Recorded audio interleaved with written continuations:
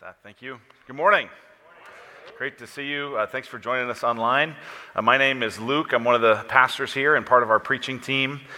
And before we dive into this text today, I want to bring to conclusion the prayer initiative that we've been doing over the last 40 or so days called King Jesus 2020. We've encouraged you to be praying for the health of our nation and the holiness of our church during this election season. And so now that election has come and gone, probably, we're going to take some time and just pray and conclude that prayer initiative. So let's pray together.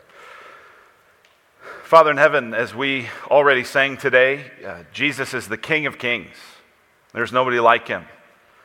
There's no one with more power, no one with more authority, no one with more goodness, no one with more holiness, no one as glorious or gracious as he is. And God, even when we try to overthrow him with our sin, we cannot do it. And Jesus, we praise you today that you transform us from being rebels who fight you to being adopted as your children. God, we thank you for that. We pray today for our country. God, I thank you for President Trump. God, your word says to give honor to whom honor is due. And he is our president and continues to be our president for the next few months. And so we thank you for him. God, where he has personally and in policies done things that honor you, we give you praise. God, we thank you for him, and we pray over these next months that he would have wisdom and courage.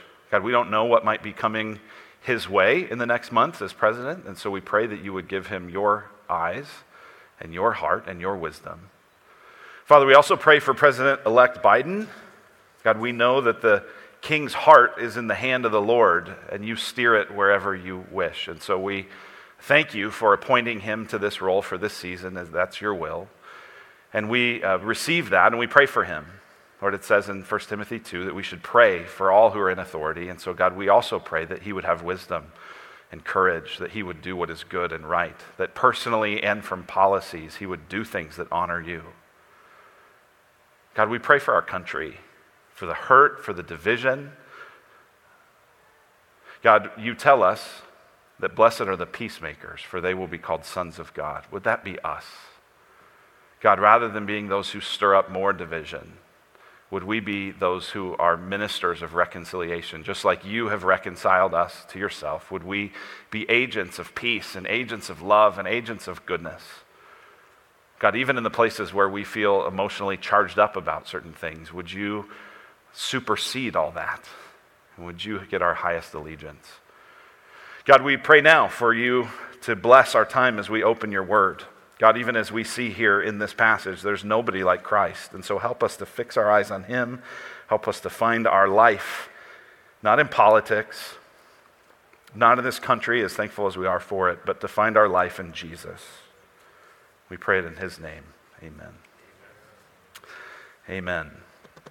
Maybe you're like me. I often find that I think I will accomplish more than I do. Does this ever happen to you? Right? Maybe this happens to you at work. If you're kind of like someone has a little bit of flexibility over what you focus on at different points, this is the case for me. I'll often have a long list of things that I hope to accomplish, and I just get to a few of them. Right? Maybe this happens to you on a Saturday. You kind of wake up on a Saturday, and there's lots of different home projects or different things you're going to fix or buy or go do. Kids you're going to shuttle around. You just got a lot going, and you sort of imagine you'll get a ton done, and you don't. And it keeps happening. Is anyone with me here? All right, this just happens all the time. And what's crazy is we don't ever stop thinking we're going to accomplish more than we do. Why is this? Well, psychologists have said it's because of this thing they call the planning fallacy. The planning fallacy. People have researched this and studied this. The planning fallacy is the idea that we overestimate our abilities and we underestimate the time needed to accomplish what we need to do. Now, what's striking is we don't do this with other people's plans. Other people share their plans with us, and we're like, there's no way you're going to get that done. Right? Like we hear, like any of you that have ever gone through the process of, a new build home. And it's like, oh, it'll be 4 months. And you're like, yeah, right. It's going to be at least 8. Like, and it'll be more expensive. Like, we can see it in others. We can't see it in ourselves because of the planning fallacy. We overestimate our abilities. We underestimate the time needed. And when it comes to our spiritual lives, we fall victim to a kind of planning fallacy. We overestimate our spiritual condition, and we underestimate how powerless things are to fix it. We think we're better off than we are, and we think the things we could do are more powerful than they are, but they're not. We overestimate our spiritual condition. We underestimate the danger of religion, those things we do to try to fix it. And so today we're going to get a lesson about life. The gospel writer John, at the end of this book, says he's written these things so that we would believe that Jesus is the Christ, and that by believing we would have life in his name. And so life is a theme that runs all throughout this book, and we're going to see some key lessons related to life, some case studies related to life. And so the first thing that we see today is a picture of life without Jesus. Life without Jesus. Take a look at John chapter 5. What you see there is a man who is without Jesus. It says in verse 2, there is in Jerusalem by the sheep gate a pool in Aramaic called Bethesda, which has 5 roofed colonnades. In these lay a multitude of invalids, blind, lame, and paralyzed. One man was there who'd been an invalid for 38 years. Life without Jesus is being blind spiritually and lame and paralyzed. It's being in a condition like this for a long time with no improvement and no hope and no other options. It's interesting in verse 3, you see that there's just all these people there. It's this gathering place where people are there. There's obviously, as we'll see in a moment, some superstition. People believed, and you can actually, if you, did anyone notice that there's no verse 4? Did you notice that when you read this? You probably just listened to this story and you missed that, but there's no verse 4. At the end of verse 3, there's a footnote, and that footnote says that some manuscripts say that that there was this idea, this spiritual idea that occasionally an angel of the Lord would get into the water and stir it up, and it was like first one in gets the miracle. That was kind of how they thought about this. And so there's all these people there. They're blind, they're lame, they're paralyzed, and this man has been there for 38 years. I'm not going to ask for a show of hands, but some of you have not been alive for 38 years. Others of you that have, can you remember 38 years ago? Very well. That's a long time. He's been in this condition for 38 years. He hasn't gotten better. And he doesn't have much hope. Jesus asks him, do you want to be healed? And he answers, verse 7, the sick man answered, Sir, I have no one to put me into the pool when the water's stirred up, and while I'm going, another steps down before me. There he is. There he sits, day by day by day, maybe year after year after year. We don't know, does the man live there? Does someone drop him off in the morning and pick him up at night? Clearly, he doesn't have a friend that's there to help him get into the water. So he's on his own, and he's stuck, and he's hopeless. And that's very much what our spiritual condition is as well. We are blind. We don't see who God is. We are invalid. We are paralyzed. We are unable to get to God through our good works, through our effort, through anything we do. We are paralyzed. We are stuck. But the difference between us and this man is at least this man knows the hopelessness of his situation. See, many of us think we're better off than we are. We think we actually can see. We think we actually can do good. We think we can actually do lots to appease a holy God. This man knew, Jesus, I got nothing. See, the Bible says that we're not just blind and lame and paralyzed, but that we're actually spiritually dead. Look at Ephesians 2. The Apostle Paul writes this, And you were dead in the trespasses and sins in which you once walked, following the course of this world, following the prince of the power of the air, the spirit that is now at work in the sons of disobedience, among whom we all once lived in the passions of our flesh, carrying out the desires of the body and the mind, and were by nature children of wrath, like the rest of mankind. Focus on a few of those words. We are dead because of our trespasses and sins. Dead means we have no ability spiritually to please or have life with a holy God. We are children of wrath because of our sins. We follow after the way of the world. We follow after our own desires. We sin by nature. We sin by choice. We are permeated by sin. My friend likes to say, if sin were blue, we'd all be Smurfs. It doesn't mean we're as bad as we could be. It does mean we're as bad off as we could be. Life without Jesus is a life of spiritual deadness, powerlessness. By the way, this is why all of our efforts at self-improvement, all of our efforts at change, all of our efforts to shake through all the mental and emotional challenges we're facing and just get in a better place, without Jesus, that doesn't work. And if it works for a little bit, but it doesn't last. Because life without Jesus is spiritual deadness. So Jesus comes to you, and he comes to me, he comes to us, just like he does to this man. And he asks, do you want to be healed? What a strange question. Do you want to be healed? It's like, well, duh. And yet, he's been in this condition for 38 years. He doesn't really think it can change. And after a while, in our struggles with sin, and our struggles with anxiety or with depression or with whatever we're dealing with, and our relational dysfunction, and our habits and hang-ups, we can start to go, well, that's just who I am. And Jesus comes and says, do you want to be healed? Do you want to have this spiritual deadness healed? Now, you might still live with the realities of life in a fallen world. This is not saying that if you come to Jesus, all those problems just go away. But your core problem does. That you can, in Christ, be spiritually alive. Do you want to be healed? Or will you just keep trying on your own? If I just read this book, if I just see this person, if I just have that conversation, if I just have this experience. Life without Jesus is hopeless.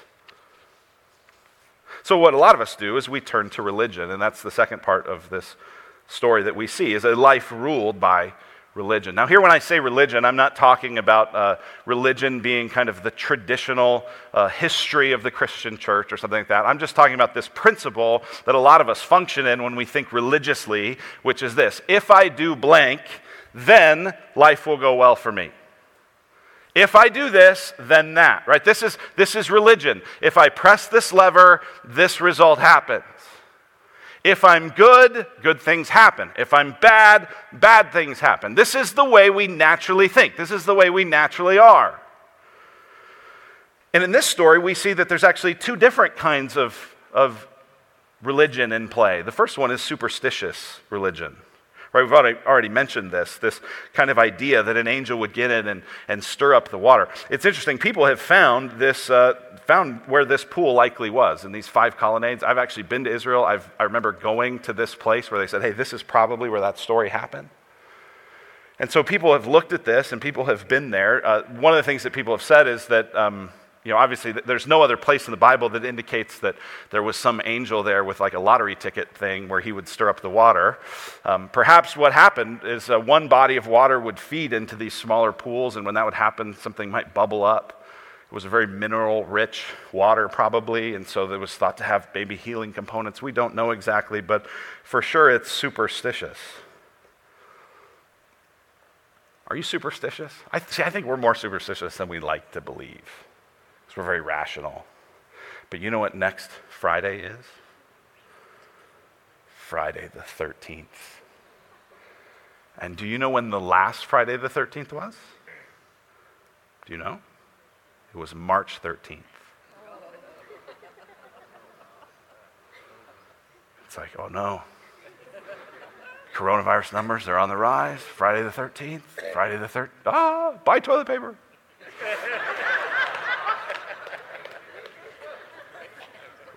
We're pretty superstitious. Others of us, kind of without officially buying into it, just unofficially buy into karma. You know, what goes around comes around. You're going to get yours eventually. Do you live like this? Well, if you do this, that will happen. If you do that, right? You would never go, "Why? You go, I'm not Buddhist. I'm not Hindu. I don't believe in that stuff." But do you? Something bad happens to someone who hurt you, and you go, "Karma." Now, listen. For sure, the Bible says that we do reap what we sow. There are consequences to our actions. But we're maybe a bit more superstitious than we'd like to believe, and that's what was ruling this man's heart, was this kind of superstitious religion.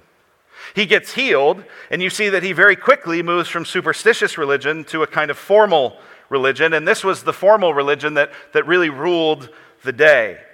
This was a formal religion of the Jewish leadership that were obsessed with the rules about following God rather than with God. And oh, how easy it is, isn't it, to become obsessed with the rules about following God more than you are about God? Look at what happens. Jesus says, "Take up your bed and walk." The man was healed. He took up his bed and walked. Now that day was the Sabbath, it says in verse 9. And in verse 10, what it should say is, "So the Jews said to the man who'd been healed, 'Praise God, hallelujah, look at the work of God in your life.'" Now, that's not what it says in verse 10. So the Jews said to the man who'd been healed, "It is the Sabbath, and it is not lawful for you to take up your bed." If you're not familiar with what this means, the Sabbath was this day, this one day a week that the Jews were to rest.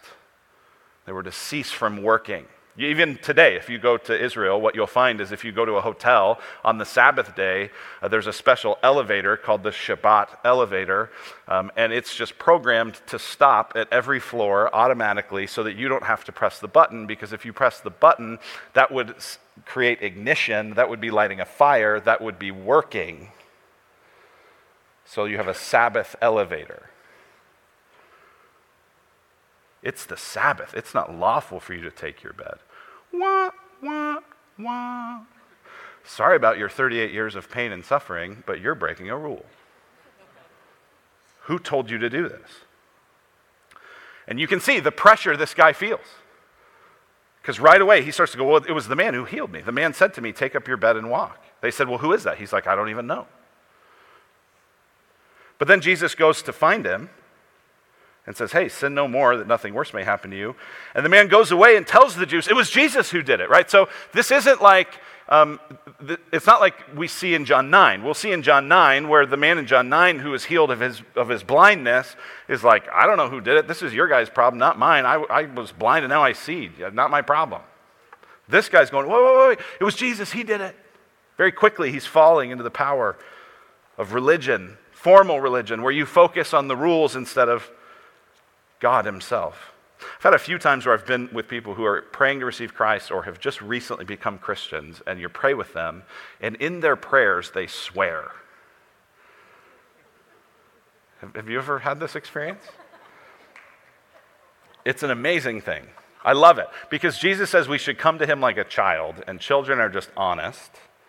And so someone who's always been swearing assumes, well, that's how you talk to God too. And at that moment, you have a bit of a choice, don't you? Do I rejoice that this person, whose life is in such a place that they feel comfortable dropping F-bombs to God, has come to God? Or do I say, no, it's time to correct your language? Now, there's a time to talk about sanctifying our tongues and all that, but it isn't right there. Because you just rejoice that God has worked. That's not what these guys are doing. I love this quote by Jeff Surratt. He says this: Israel created an elaborate and efficient church that ran very well without God. The priests and Levites excelled at their roles. The sacrificial system was geared to handle the crowds at Passover efficiently. And the Jewish people knew their needs were met with consistency and care. 400 years after God stepped away, the Jews no longer missed him. They had created a church without God. And then one weekend he showed up. He ignored their service plan, he tore up their resource table, and he violated their policies and procedures. Every time he came to a service, havoc ensued. Finally, they had to either completely change the way they did church or kill God. They chose to kill God. Verse 16. And this was why the Jews were persecuting Jesus, because he was doing these things on the Sabbath. And Jesus answered them, verse 17, my Father is working until now, and I am working. Here's what Jesus is saying in verse 17. He's saying, listen, God took a Sabbath in creation, but he doesn't take a day off now. He's always working. My Father's always working. I'm always working. What's he saying? Well, they get what he's saying. Verse 18, this was why the Jews were seeking all the more to kill him, because not only was he breaking the Sabbath, but he was even calling God his own Father, making himself equal with God. Religion is so blind and so lame and so paralyzed and so dead that even while doing really detailed, impressive things in the name of God, it can miss God. What do superstitious religion and formal religion have in common? They're both all about you. Your effort, your goodness, your ability, your performance, your rule keeping, and they're not about God. And when God shows up, we get really uncomfortable.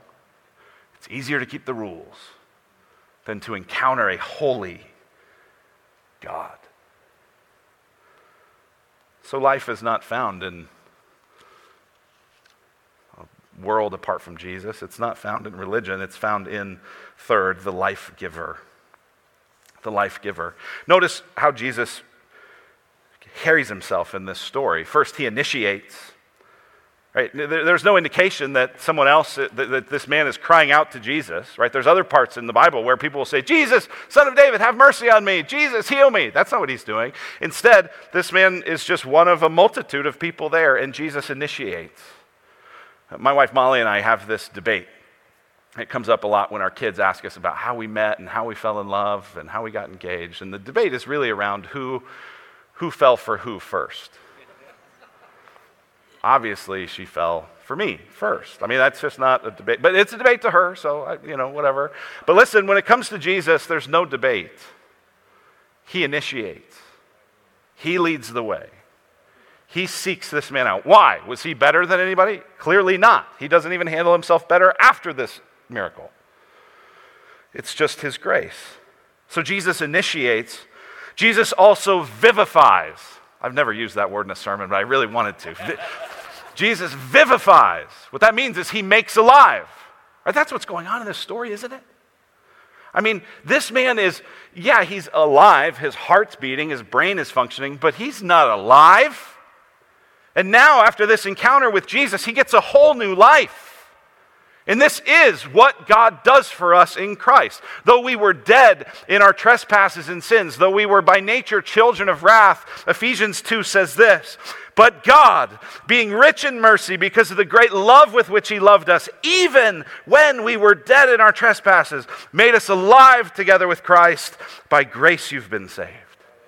Jesus initiates and Jesus makes us alive. And because of this tremendous love that Jesus has for us, he also warns us. See, real love is honest. Real love is careful. What's striking in this is that this man has received this physical healing, but it seems like he hasn't quite received the spiritual healing. And some of you are here today, some of you are watching today, and you think, if I just experienced a miracle, then I'd believe. If I just experienced a healing, then I'd put my trust in God. Are you sure?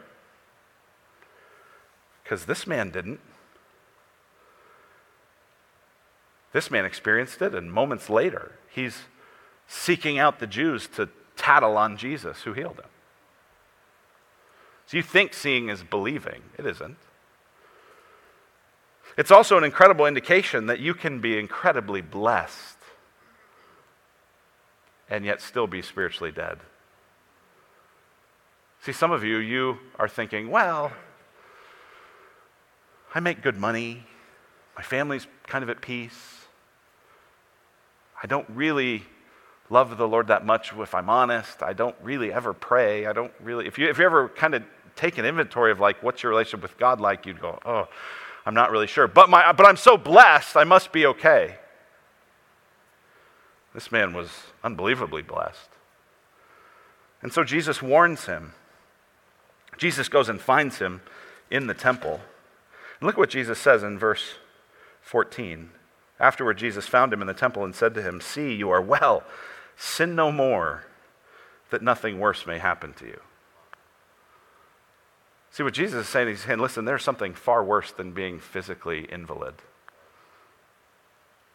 Turning against God when he comes in the flesh, that's far worse.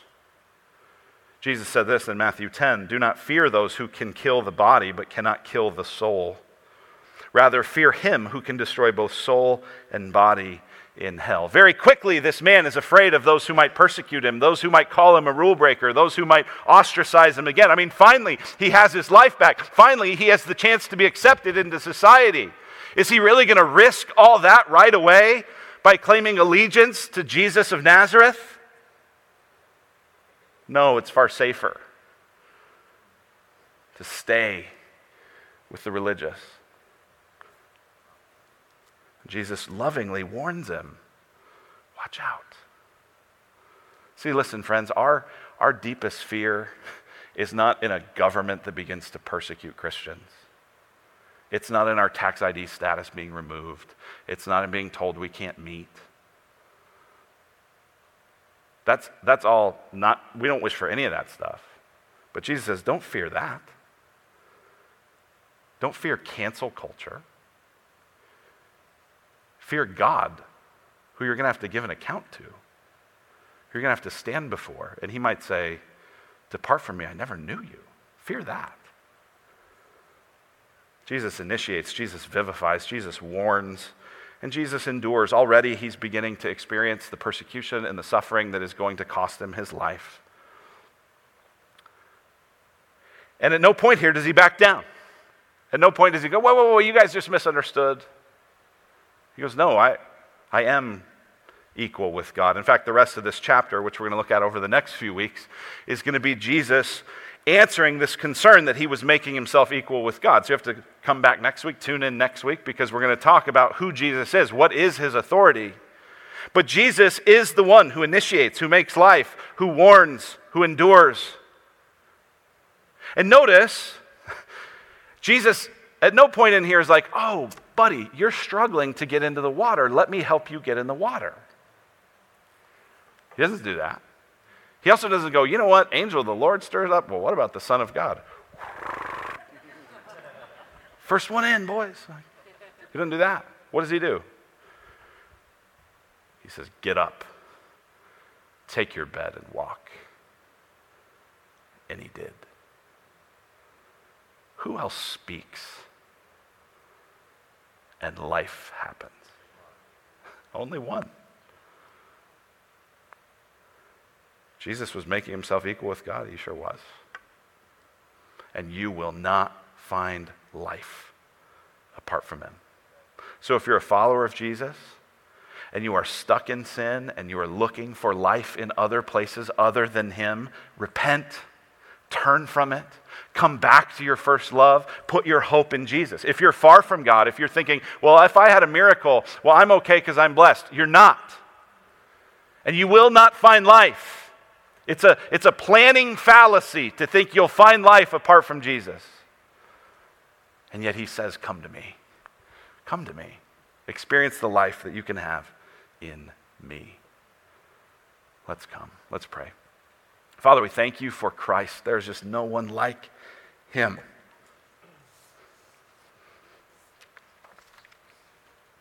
Jesus, I'm amazed by your wisdom,